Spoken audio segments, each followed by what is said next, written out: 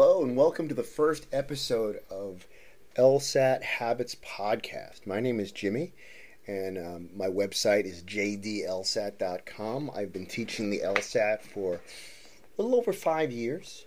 I also want to actually, before we begin, give a shout out to Seven Sage. It's an amazing course. Sevensage.com if you want to check it out. I've done a number of courses when I was a student, and Seven Sage was the one that put me over the top. They recommend me as an instructor, and I certainly want to go out of my way to make sure to always recommend them. The founder, J.Y. Ping, has done amazing work. So if you're not aware of sevensage.com, please do check it out. Sevensage.com, great resource, as well as a great message board. And of course, my website, jdlsat.com.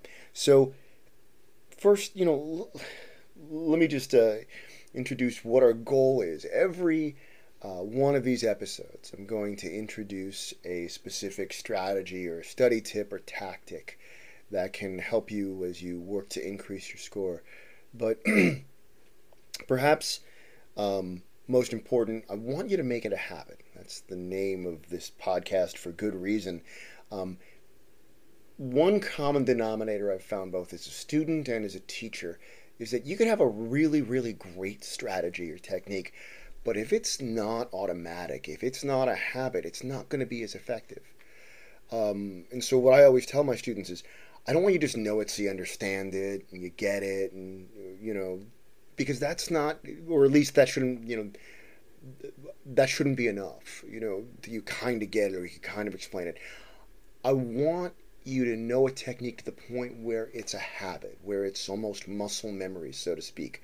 So when you're in the middle of an exam, and the pressure's on and the clock's ticking, you have plenty of reasons to get rattled and forget what you're doing. You're not going to be able to rely on being like, okay, wait, what did I do? What was that technique Jimmy said?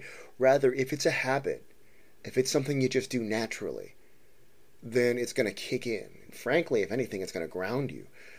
But anything you think about, even sports is a great example.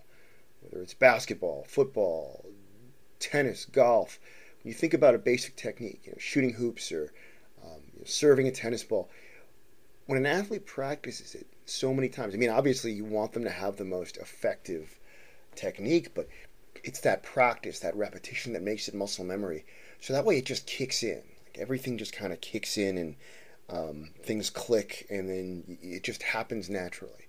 That's what we want to do for any great technique. So again, every episode I'm going to teach you one technique, and our goal is not just so that you understand it, but so that you've practiced it enough so it becomes a habit, hence the name LSAT Habits.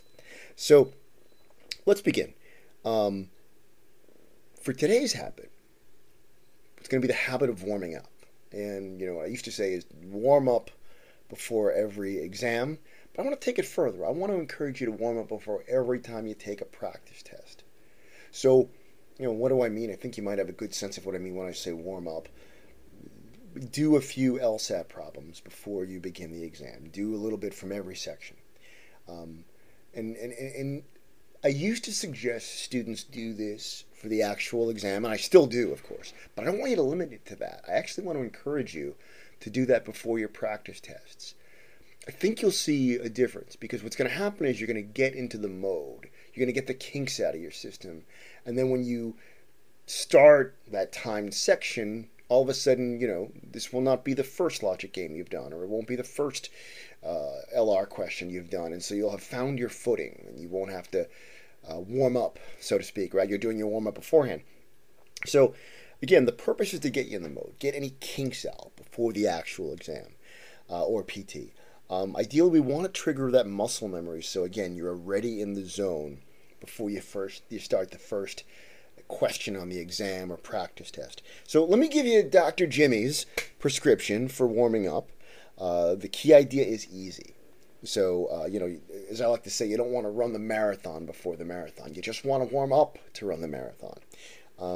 So it's not about you doing a really hard problem. It's just about getting those muscles working, getting that muscle memory to kick in. So easy questions. That's what I want you to do. Easy questions. So you want to do the light stuff to get your blood flowing, so to speak, and get in the zone. So here's my prescription. 2 to 5 easy logical reasoning questions. 2 to 5 easy logical reasoning questions. RC, reading comp. Annotate an easy passage. If you don't have time to actually get to the questions, that's okay. Ideally I'd like you to, but not a big deal. I just want you to get warmed up. I want you to get into the mode of annotating, the mode of reading that reading comp passage. So when you finally get into, a reading comp section, it's not a splash of cold water in your face. Oh my God, it's reading comp. These passages are tough. Like you've already sat with one and gotten acquainted. So again, annotate or read through an easy reading comp passage. If you have time to get to some questions, fine. And then, of course, for games, at least do the setup for an easy game and make inferences. We'll probably do another podcast episode about making inferences because it really is a key habit for success. But let's just stay focused on our purposes here, warming up. So again, for games, do an easy game. Do the setup for an easy game. Try to make those inferences. Really make them.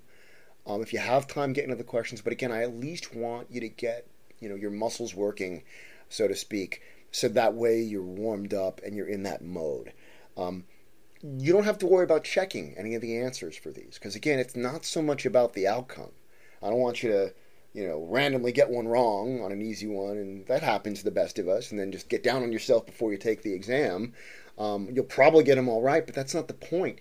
The point is I want to get you in that zone. I want you to get your muscles working, so to speak, so that you're comfortable when you start doing the exam. You've got a head start, so to speak. You're already in that mode. So again, just a quick repetition. 2 to 5 easy LR questions. I'll let you be the judge on which ones. Annotate an easy RC passage. If you want to do some questions after, you can. And, set up an easy game and make inferences. And if you want to do questions after, you can. But again, that's the prescription. I'll leave some more options for you. I'll leave a list, in the show notes so you have everything. Just a few other points. It's fine if you want to use material you've done before, because again, it's not about replicating the actual exam. You're going to do that for a PT or for the exam. It's about just getting yourself in the mode. So if you're familiar with these, if you've done them before, that's fine. I just want you to get in the mode. And again, I want to encourage you, don't just do this the day of the test. Do this before a PT. I think you'll see a difference in your performance. All that stuff you think you should have done or want to do if you were just in that zone, you're probably going to be more apt to do because you've warmed up. So again, that's the habit for today, the importance of warming up. We're going to explore more. And in every episode, our goal is to do one once a week, so please stay tuned. Again, my website is jdlsat.com. My name's Jimmy, and this is the LSAT Habits Podcast. Thank you for tuning in.